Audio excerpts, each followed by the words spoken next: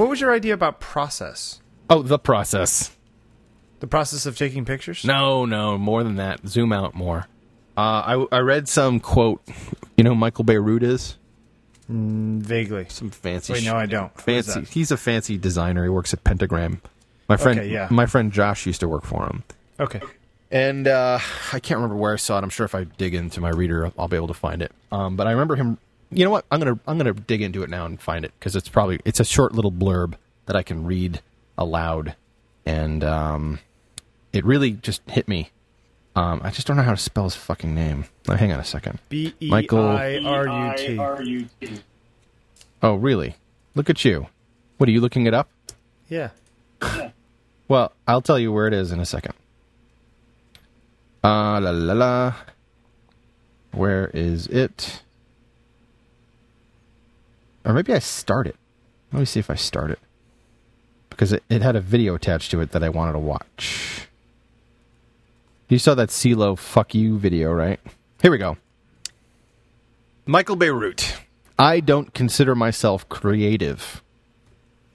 And here's the quote.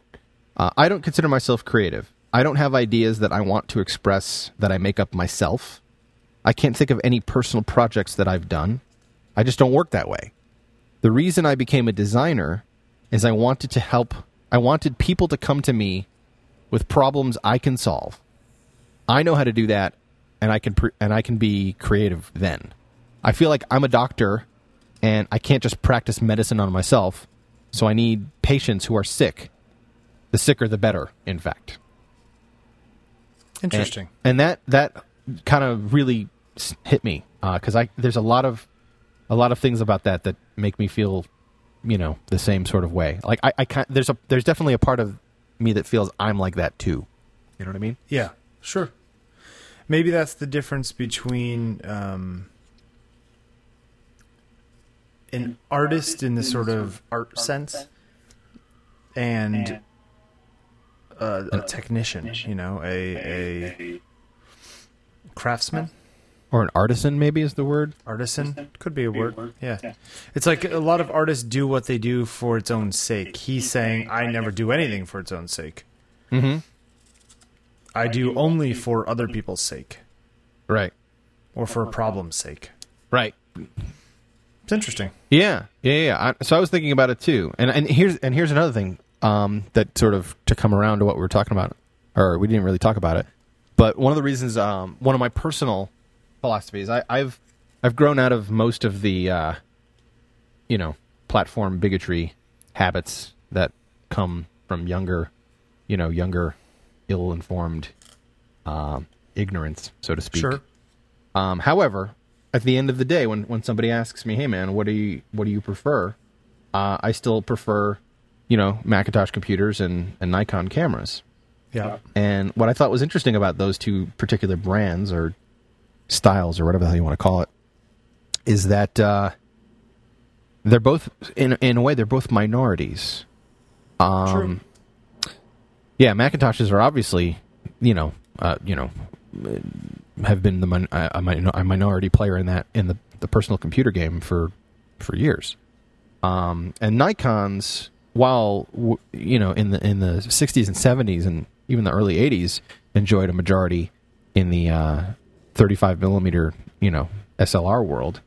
Once Canon's autofocus and digital thing came around, everything changed. And if you walk into a rental shop right now, and want to rent some pro gear, the ratio of Nikon to Canon is like, I don't know, 70-30. It's like 5-1. Yeah, it's pretty stacked. I mean, and that's economy right there. It's like, well, we have that because that's what people ask for. That's what our business dictates. So, but the one thing I would say about, I'm agreeing with what you're saying, and I'll let you continue in 1 second. The one thing I will say is that I don't think that there is a big of a difference between Canon and Nikon as there is between, say, Macintosh and Windows. Well, relevant to what I'm talking about, there is. Which is what? Which is this. The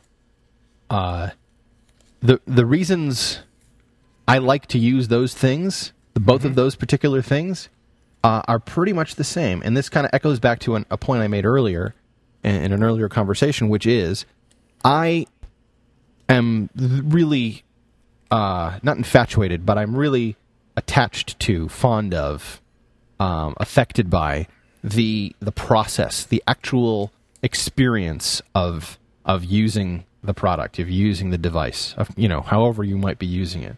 The actual interface, the actual handling, all of that stuff. It really speaks to me in a very solid, profound way. And I'm really sensitive to that, and I noticed that there's a huge difference between the way the two companies in question here, or four companies, I guess you could say, in the camera side, Canon versus Nikon, and then the computer side, Microsoft versus Apple. They both have really fundamentally different approaches to the user interface and the overall design and feel. And I don't think I'll ever be able to, I don't get me wrong. I've adapted, and it's not like I won't. Obviously, either of us can get along with any of these systems. Of course, and and I can't, and I'll even fully admit that there are definitely, the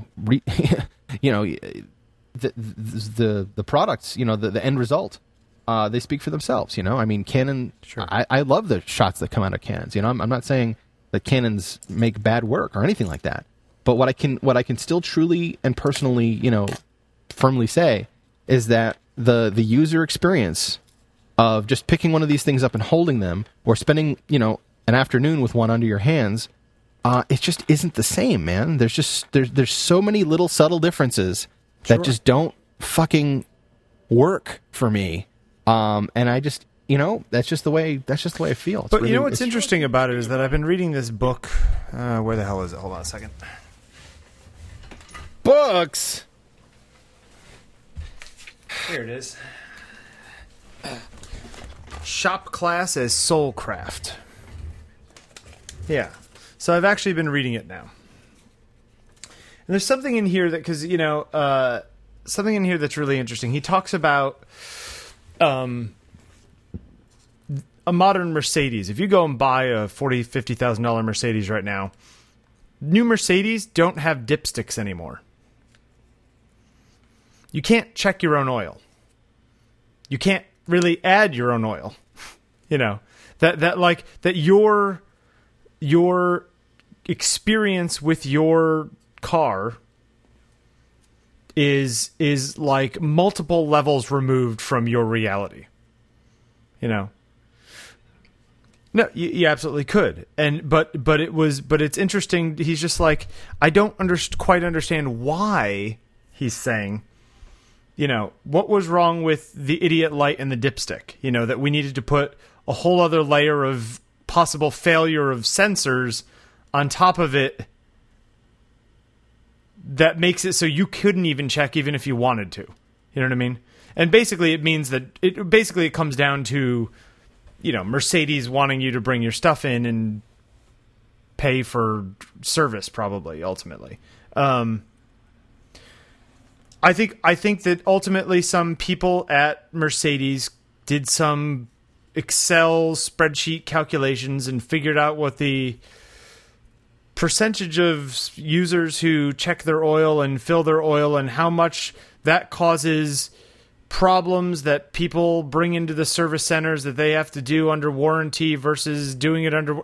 I bet you it's some sort of calculation of overall whatever. This guy's point, though, is that this makes you. I guess what I'm saying is that for somebody who is so tactile and thing orientated, so I guess what I'm saying is that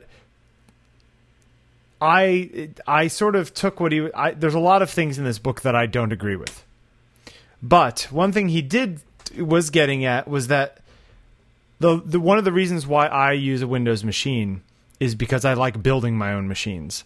And I like knowing that if something goes wrong, I can tear into it and find it and fix it.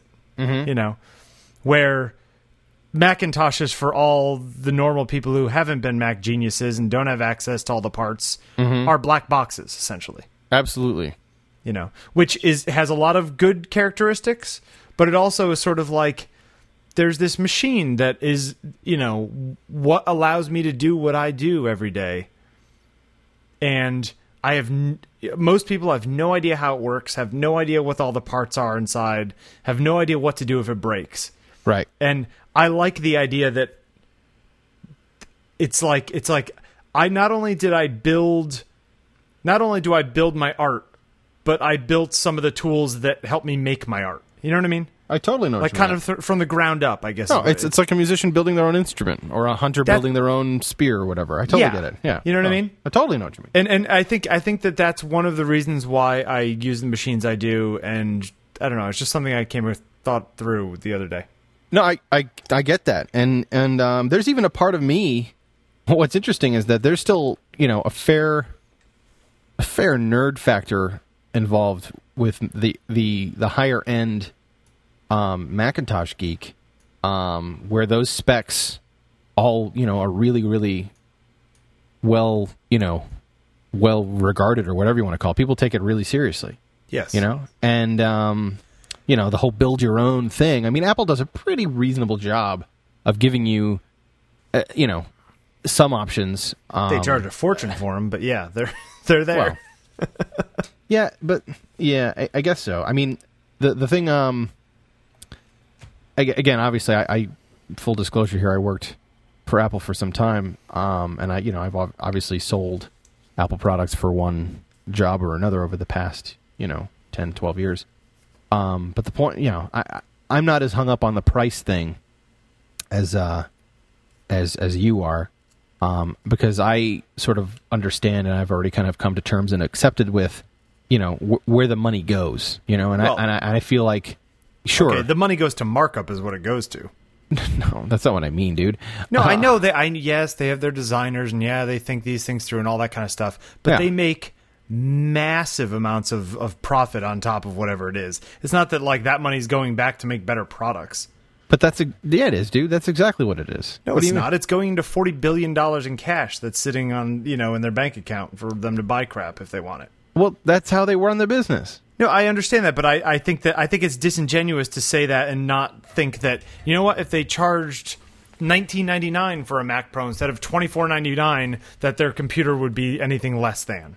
No, I agree. But what about the science or the mathematics of economy, of supply and demand? No. I understand that, but I'm just saying that you're saying, oh, well, it doesn't matter if it costs more because it's so fantastic, which they're very nice, but they could be just as fantastic and not cost as much as they do. I'm not saying they cost more because they're fantastic. In fact, some of their shit's awful. I'm not whatever you want to call it, one of those. You're saying they cost more because they're boutique? I'm saying they cost more high-end because fashion. Well, here, as I understand it, I mean, I wasn't really involved in this aspect of the company, but I've been paying attention for a while. So my interpretation is the way Apple has sort of structured themselves, is that they made a pretty serious investment in the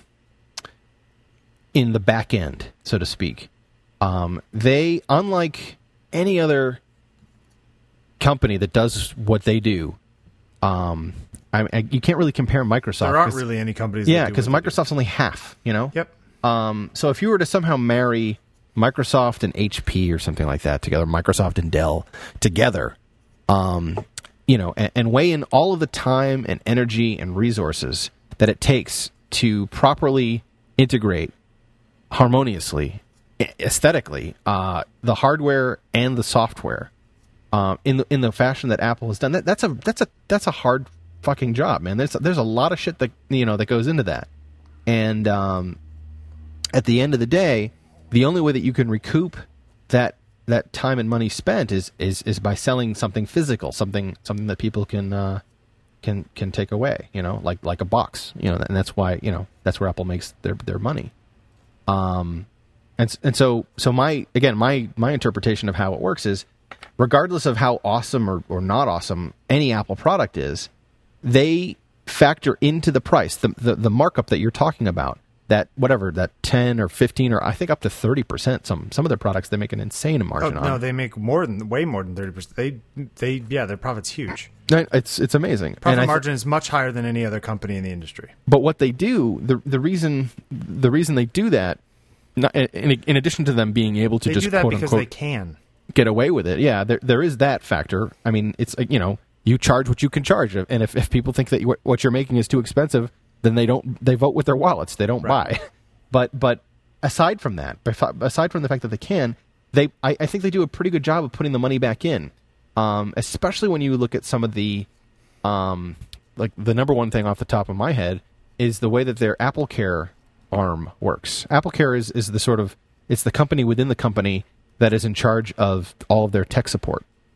And that company, if you think of it, if you were to look at AppleCare as its own little company, that company operates at a tremendous loss, dude. They spend so much money on all kinds of things, training, facilities, parts, shipping, dude. Shipping alone is insane. Yeah, because all that stuff is done next day. I understand all of that. I'm saying though that like even all of that taken into account, they still make a lot more money than any other company per dollar. Yeah, I'm not disagreeing with you. I'm saying all I'm saying is that they don't need to charge as much as they do for them to put to give you the same product and service as they do. So I think you're upset, or you're not upset, but your take on it is that they're too greedy. I think that they're a little greedy. Yeah. Okay, no, I can't disagree with that. I think they screw people because not screw people. I think that they take advantage of the situation that they have in a way that is not in line with their "we're here for you, the user" kind of vibe that they give off. But see, I mean, I think they need to separate their advertising from their business things, because I think they do a very good job doing PR to make themselves look like they actually care. When in reality, they do care. They care because they're making a lot of money. No, but you're just reinforcing my point, though. I mean, you're making it sound the complaints that you're making, or the claims that you're making, they claim to be different, but they're not different. They are different. How are they not different? We just said like 10 minutes ago. We said that they're different because they do something. There's no other company like them. Yes, they do both sides of the thing. But what I'm saying is that they act as if they're a different kind of business, as in like that they make you feel like you're part of the family when you buy their products. And it's the same kind of thing like, oh, you know what? Oh, we're all Yankees fans, so here, buy all this Yankees crap. But like, the Yankees don't give a shit about each individual fan. They just care that the people come and buy the tickets and buy the jackets. You know what I mean? I know what you mean, but how can you say that with such certainty? I mean, if you were to walk up to a Yankee player, I don't know the first thing about baseball. The Yankee player, sure. But like, and you were to ask him what he thinks of the average fan, I'm going to guess that, sure, you will definitely find guys who are, I'm not talking about the players, because the players are there for some romantic reason anyway. What do you mean romantic reason? They're there because they can play baseball. Dude. Yeah, they're there because but those kinds of people, they play baseball because, they grew up with it and they always dreamt of playing for the Yankees and all that kind of stuff. And, the history of playing on the same field as Mickey Mantle. And that's totally I guarantee a big part you, of it. I don't know the first thing about baseball, but I can guarantee you, because the fucking professional sports business is a business, I guarantee you there's at least one dude, probably more, who are on the New York Yankees who don't feel that way. Who are traded or it was just too good of a deal to pass up. The money was right there, or maybe there's some familial obligation, like I wanted to be closer to my folks or whatever. I'm telling you. Okay, yeah, but it's a business. Well, of course it is, but it's a business. That's my point about Apple too. But they make it seem as if it's more than a business. Well, to some people, it is more than a business. Right. It's that, but that's almost a religious thing than it is. You could say that about lots of shit, though, dude. Absolutely. So I'm just saying. With them, you have to admit that they are the ultimate in like modern sort of, deified companies. They're definitely at the top of the list, man. Yeah. I don't know if they're the ultimate, but they're definitely up there. Yeah. Nintendo has a pretty passionate following rabid as following well. too. Yeah, Absolutely. I just think it's all very. I just think it's all very interesting. All that. Kind of I stuff completely is agree with you. I'm not saying it's. I mean, my only gripe or my only points of dissension with you are that you seem to be taking your personal point of view about how the economy works, how business works, and are sort of applying it to this one particular company. I feel like Apple in particular has a very it feels like a what are those called? Monopoly? No, not just that. It feels like a televangelist. That's how it feels. Yeah, I can. You know what I mean? There's like this sense that like, oh, it's all about God and whatever it is, but Well, like here, send in the money. thing. You know, it's like, yeah, well, and that's not really I hear the that same because thing. and Apple knows this and is able to leverage it to its Absolutely. advantage. I'm not saying you're wrong. Apple has known for a very long time that they have an extremely powerful brand with extremely passionate followers and Yes. fans. But I don't know. It's hard. I have a hard time using the word or using the concept of religion because religion is so loaded these days. I mean, there's. I guess I just don't understand how your argument is that they are different, but you're also saying that they're not different. They're a business. It's like, well, which are they? Are they different or are they not different? No, what different from what? Every other company out there. In what respect? Well, the whole point about you bringing this up, the whole original thing was that Nikon and Apple are somehow different. They're different. I didn't say that they're different. I said that they're minorities. Right. But you like both of those companies, not because they're minorities, but because of the choices that they made. Okay, Yeah. right, okay. I personally identify with the choices that those two companies in particular have made in regards to their design, their user interface, the user experience, if you want to go that far, and just for whatever reason, those two companies, laid their stuff out in a way that really makes a ton of sense to me. That actually, invokes more of a personal response than other companies. Sure. And I feel like at this point, do you think in my the life, Nikon thing is really though, like how we talked about before, how you started with Nikon because of your father? That was definitely my first exposure. That definitely had a lot to do with it. What's funny is that Was my a Mac your first computer? I was just gonna say my first computer was a 286, dude. It was a Dell before they were called Dell. Right, and before Windows. Yeah, way before Windows. I was rocking the DOS thing. I used a little weird. My dad had this thing called Wonder Plus. It was spelled with a 1, like the number 1. Oh, that's so bad. The letters DER, and then I think either an actual plus or maybe the word plus, which is this weird little like browsy type thing. It was sort of like it was kind of like a pseudo GUI, where you could use the arrow keys to navigate directories and stuff like that. Right. Anyway, I had it was freaking 6. It had a flippable 6 or 8 megahertz clock speed and a megabyte of RAM and an EGA graphics card and a Hayes 1200 baud modem, which I upgraded to a 2400 baud modem. A 10 megabyte hard drive, which I think later got to a 20 megabyte hard drive. I love that fucking thing, man. I burnt that thing to the ground. It was awesome. And then I remember, then I went over to my friend Andy's house, and Andy's dad had a Macintosh. And man, just the even though it was black and white, I'm like, what do you mean it's black and white? What? But then we played a game called Dark Castle, which had this like really smooth, fluid animation, hilarious sound effects that sounded really good, and just the way the mouse felt when you moved it around on the screen. It just like that just felt really right to me. I'm like, oh, that's cool, and I love the way that it had this super old school keyboard. I wish I could make a good. First of all, this is pre ADB. The connection that these first gen Macintoshes had to the computer was using a little. It wasn't even RJ11. It was the same 2 cable.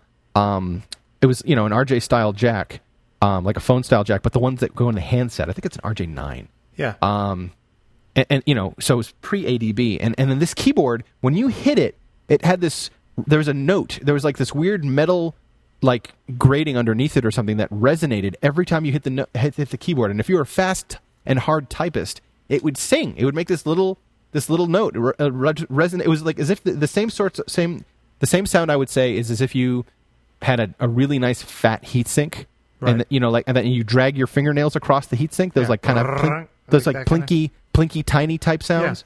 Yeah, that was the sound that it would make. And I can remember sleeping over at Andy's house, in 4th or 5th grade, and hearing his dad whacking away on the keyboard, all the way in the basement where the machine was. Anyway, that's not why I'm using a Macintosh. I just had a weird, vivid memory there. But the point I'm watching Dark Castle original Macintosh version on YouTube right now.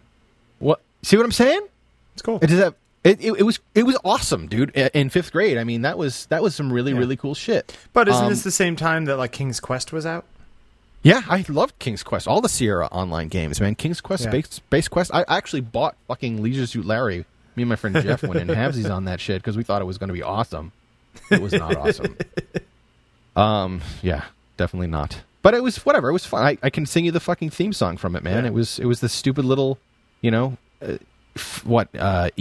graphics thing. Yep. Oh my god, it was great. It had a pink box. Anyway, going back to the Nikon thing. I took a big departure from cameras, from photography when I was in school. I don't know if you remember that. Right. I didn't really pick up a digital camera until my first digital SLR was the D70. Right. And that was partially motivated because I knew that I could theoretically use my old, my dad's old lenses and stuff like that. But that wasn't that big of a deal. Right. I just...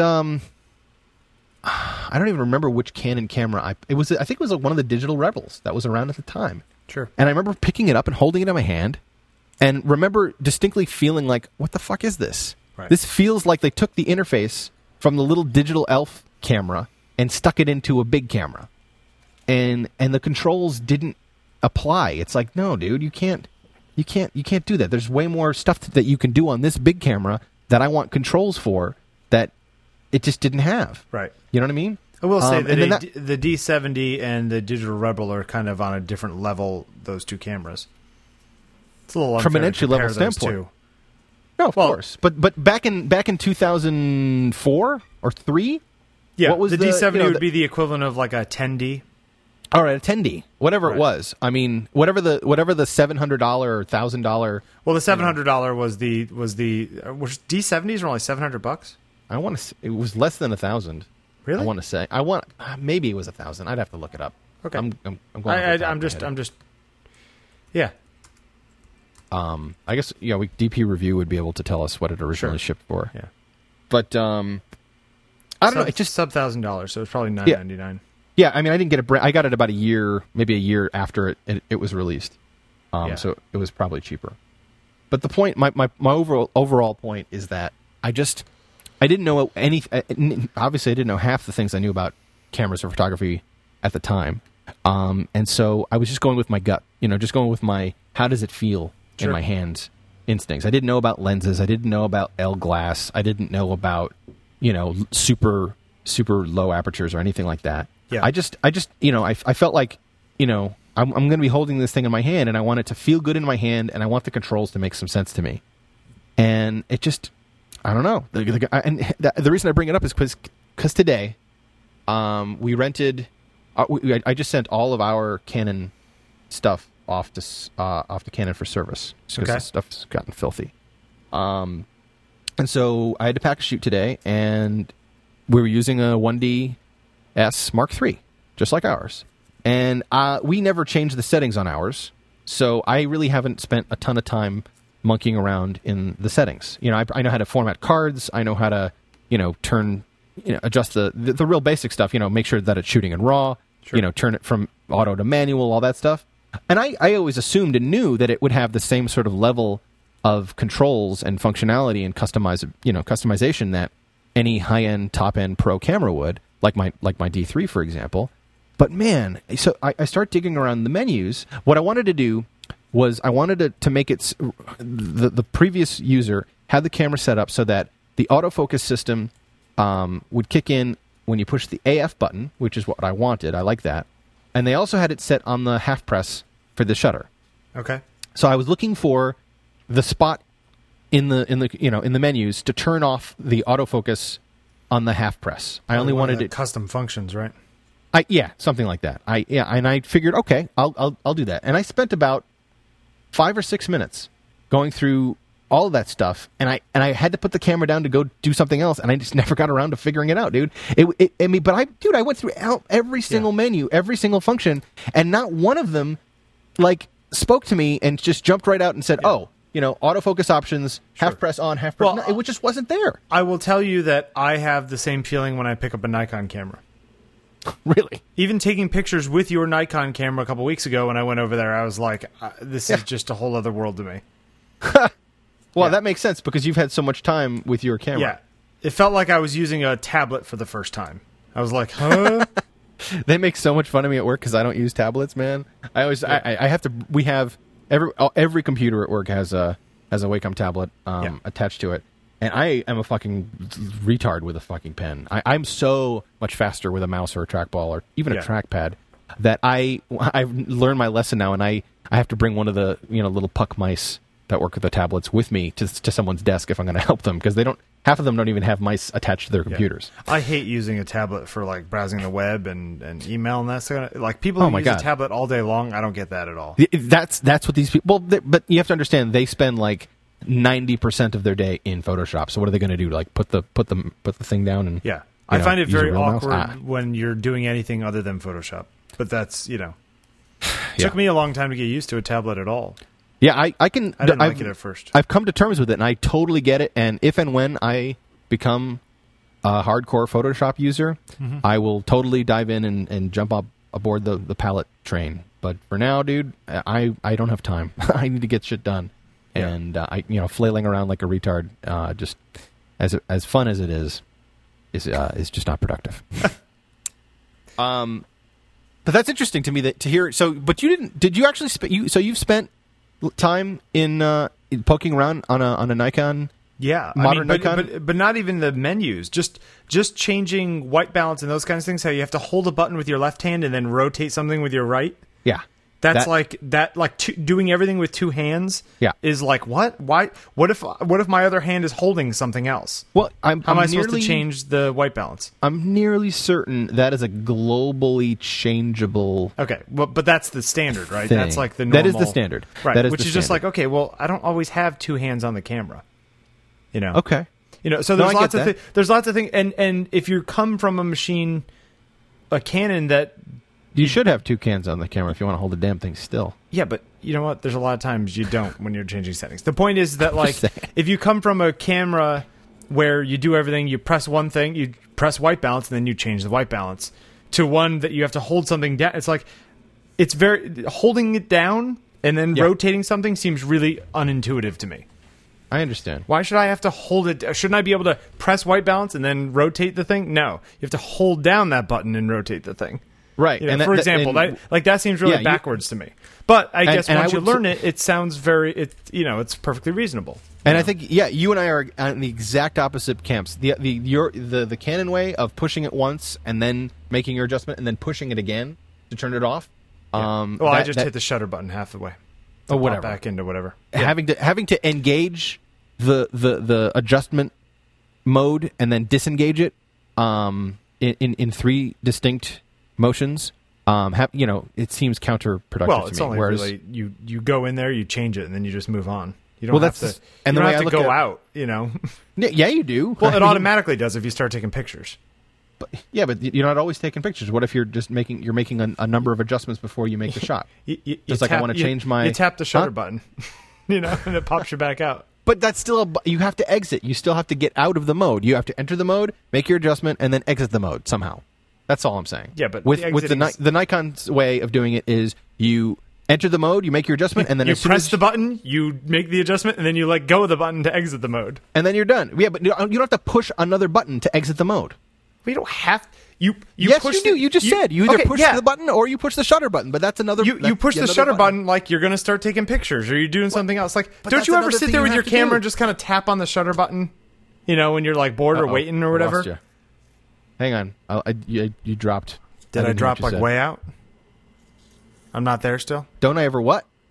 Don't you ever like just hold the camera in your hand and kind of tap the shutter button while you're waiting? Sure. Yeah, like that. It's not another button. It's just sort of like, oh, I'm gonna go back to taking pictures. I hear what you're saying. No, I use the shutter button. Actually, you know what the most frequent, the most often, whatever, most frequent time? The time I do that most frequently? I don't know.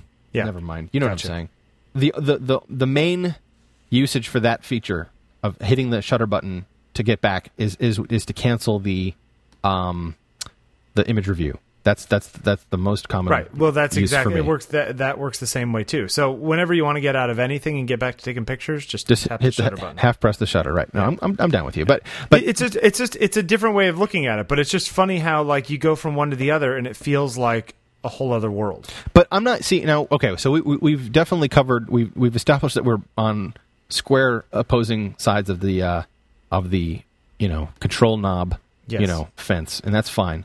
But we still haven't talked about Canon's decision for how they've laid out their menu system. Menu system. It's very different now than the ones you're playing with. From the 5D Mark II and now the D7 or whatever, 7D, Yeah. and the 50D and all those are all different, very different. Much more like hierarchical and much more like, and you can also set up. Can you do a Nikon where you can like set up pages in the menu system and you can like grab favorites from all over the memory system? Yeah, they call it a my menu. Okay, there you go. Which honestly is like 90% of the stuff I need is 6 things that are on my custom Dude, menu. I lost you again, man. What's going on here? You said 90 something and then it froze on me. Are you there? Am I there again? No, you're totally here. Okay. The 90% of the time it's the 6 things I need. Format. No, I hear and that. whatever. Yeah. The one thing I do really love that I will say find though, hold on a myself second, envying. is that I rarely ever. I mean, it's rare that I'm dicking around in the menu system. It's usually if it's something really weird, like I need to turn on, I don't know, like autofocus assist LED, infrared things on the flash or some stupid thing like that. That kind of reinforces my point. Is like, ideally, you don't want to.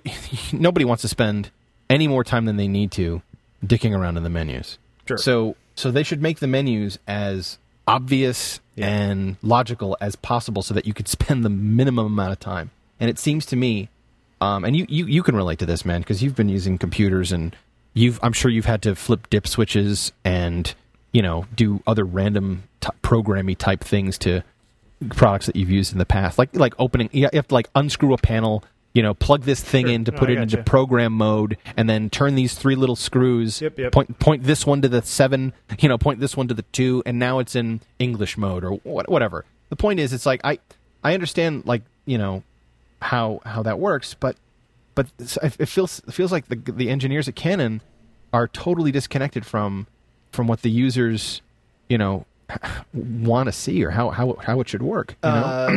Yeah, but maybe. But at the same time, well, I don't know that I agree with that. I think that it's just a different way of looking at it. Yeah, like I totally said, different. I rarely ever have to go in there. So who cares if the one time every month that I have to go in there to find something, it takes me 2 seconds longer. Big deal. I never go in there anyway. Yeah, I guess so. I just felt really lost. It felt really weird because I consider myself a pretty intuitive fellow. But again, I said, if I go into the Nikon menus, it feels really weird, and I don't quite understand how that's structured. So I think a real big part of it is just that what you're used to. It's like if somebody hands you a point and shoot and it's a Sony. Right. Versus, and you go into it and you're like, I have no idea where to find anything in this. I know, but how the hell do I change the ISO? It's true, but at least with those, I've actually had some experience handling multiple different vendors and multiple generations of point and shoots. The point and shoots never make any sense to me. Canon, Nikon, no, Olympus, they don't, or otherwise. But the beauty of them is that they all have like the same 5 or 6 basic features. Turning the flash on and off. Changing the white balance, changing the resolution, that sort of thing, and you can pretty much always find it. You're intuitive enough and you're smart enough to find it, and so that's the same part of your brain that I'm talking about here. That now I guess I'm going to have to default to what you said before. and say that you probably have a point, and it's just that I'm just plain old not used to it. But man, here's the thing, a lot though. of people who But say dude, the there's Nikon other menu cameras, system is though. better, but you know what? Like, honestly, up until the D3, Yeah. I would take Canon based on image quality. We're not talking about No, pictures anymore. I guess no. But what I'm saying is that, like, up until the D3 came out, the image quality, okay, great. Your menu systems are great, but you can't take pictures in the dark. You know what I mean? Like, no, I know, so- but we're not so- talking about. That's not. You know what I'm that's saying? not- But like up until then, it wasn't an issue. Like, I'd much rather have my camera shoot. For example, if there was an equivalent Nikon to mine, and it was the same price, and it shot at 22 megapixels or whatever mine does, yeah, for $2,500, yeah, would I consider it? Sure.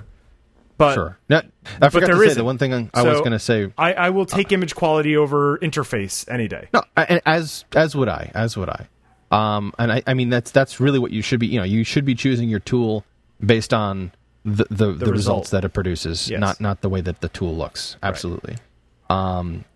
And the thing I was going to say is that one of the really cool features of the 5D Mark II that I'm surprised isn't on every camera. Yeah. Is those the three little presets on the knob, Which I have never used. I just think that's really The cool. little custom 1, 2, and 3 things? Yeah. Never touched them.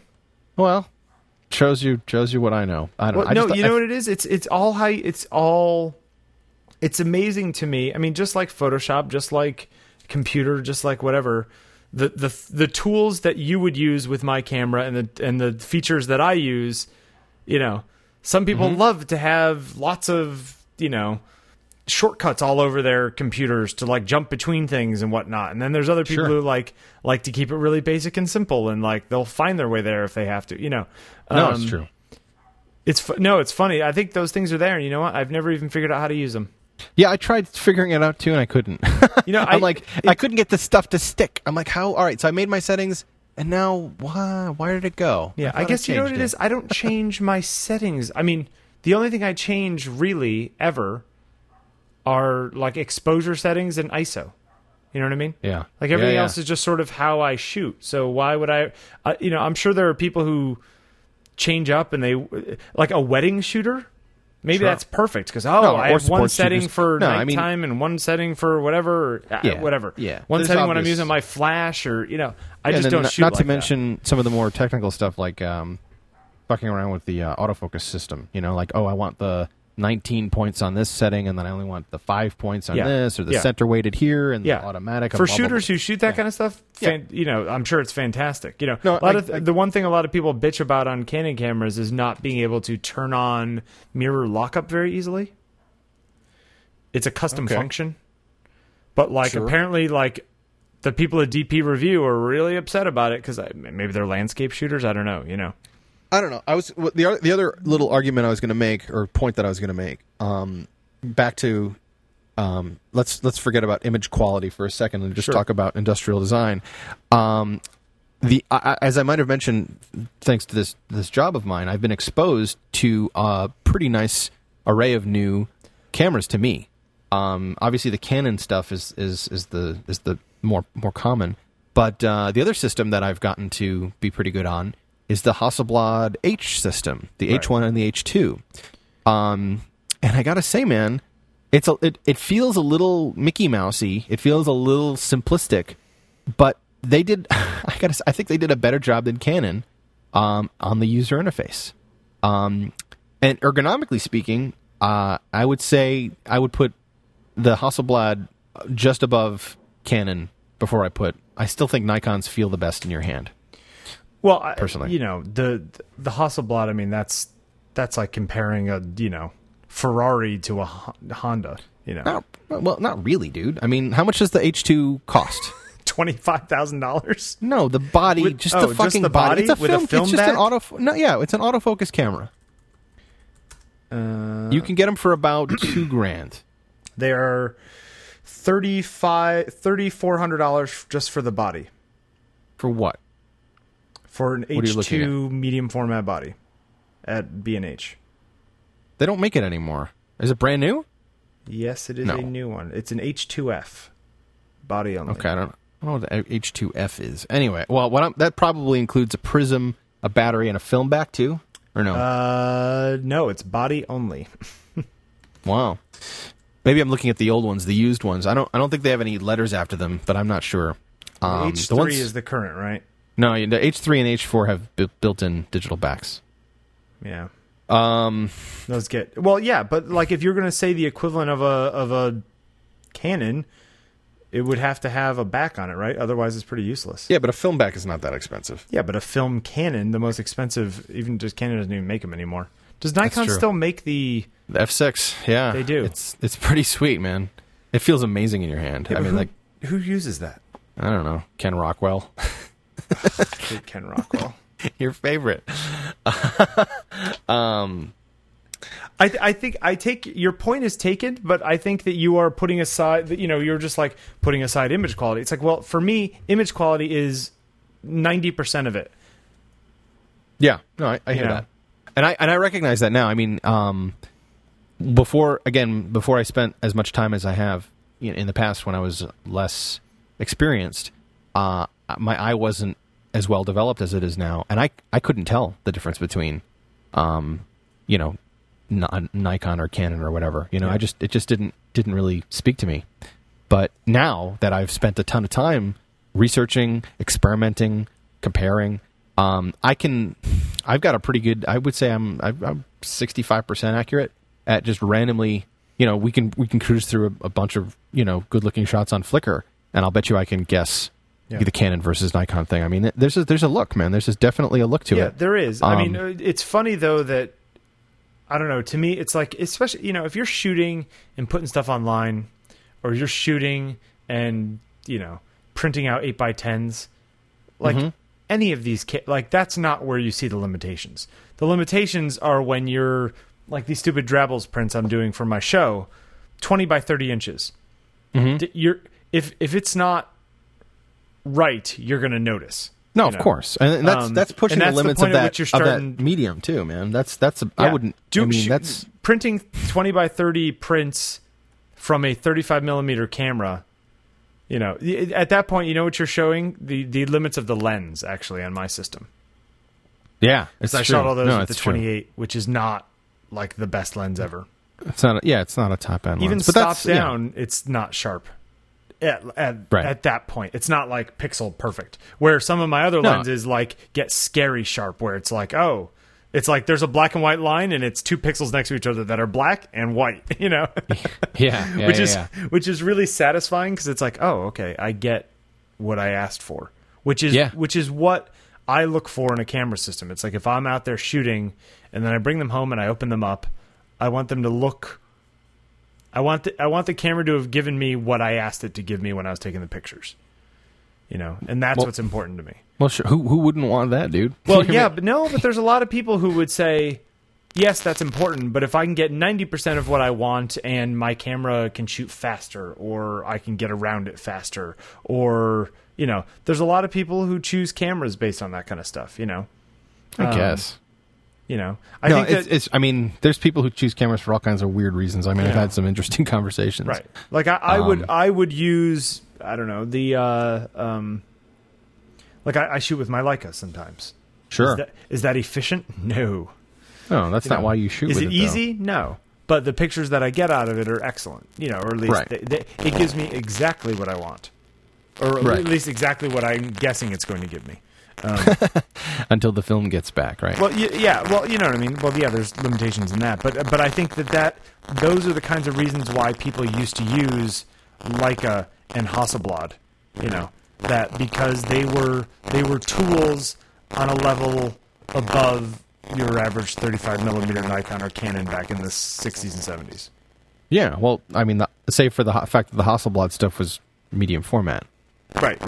Yeah, but it's like, Hasselblad has all of the settings are on the lens. There's nothing on the body, No, the body's just a box. Yeah, which is so cool.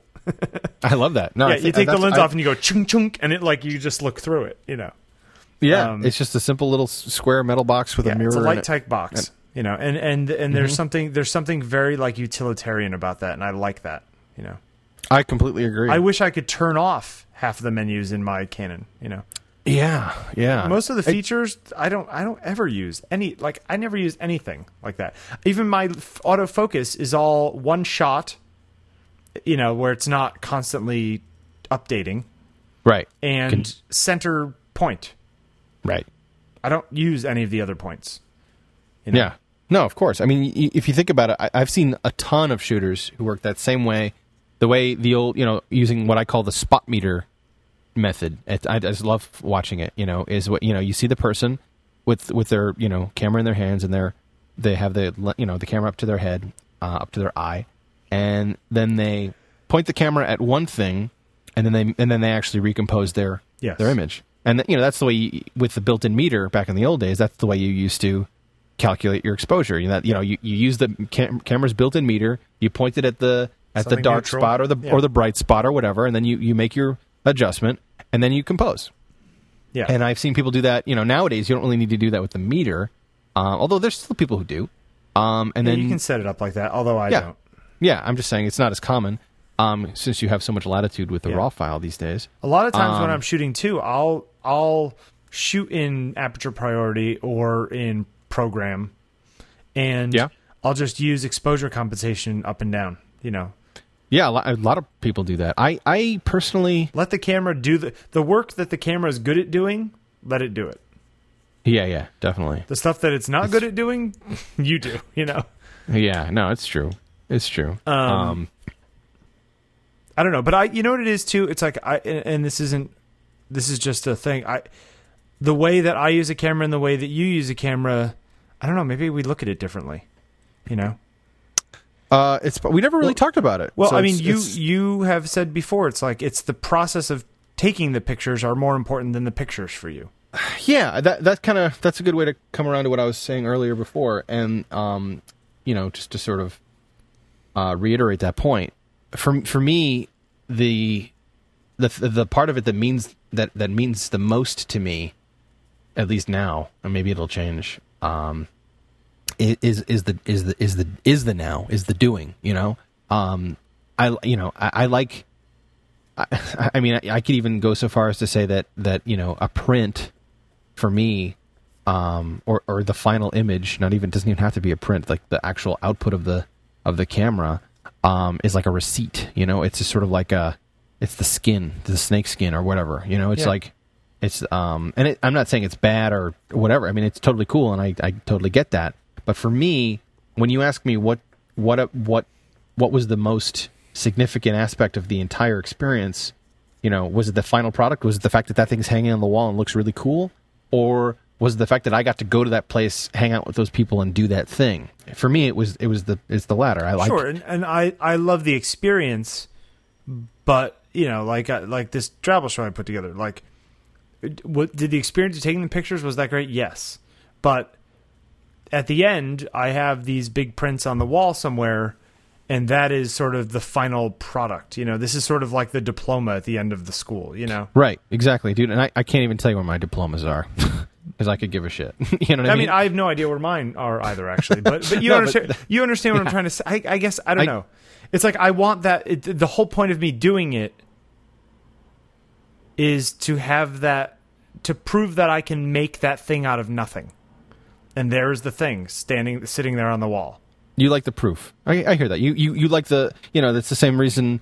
I have a friend who's a musician, and he could care less if that got caught on tape or not, you know? He's like, fuck it, dude. That was awesome. That was the best time I've ever played that song. It's like, oh, did you get on tape? I don't fucking care. That felt great. That sounded great. I knew it was great. Whoever was paying attention might also be able to agree with me, but that's my take on it. If it made it cool, if not, no worries. Then there's the guy who only cares about the recording. Exactly. Then there's the guy who's like, oh my God, if I don't have it on, you know, video and photo, and someone didn't write down and transcribe every word of it, it doesn't. Right. Why did I even bother doing it? Yeah. You know, I don't think I'm on either end of that spectrum, because there's plenty of stuff that I shoot that I never print. Sure. Well, but that's because printing is expensive.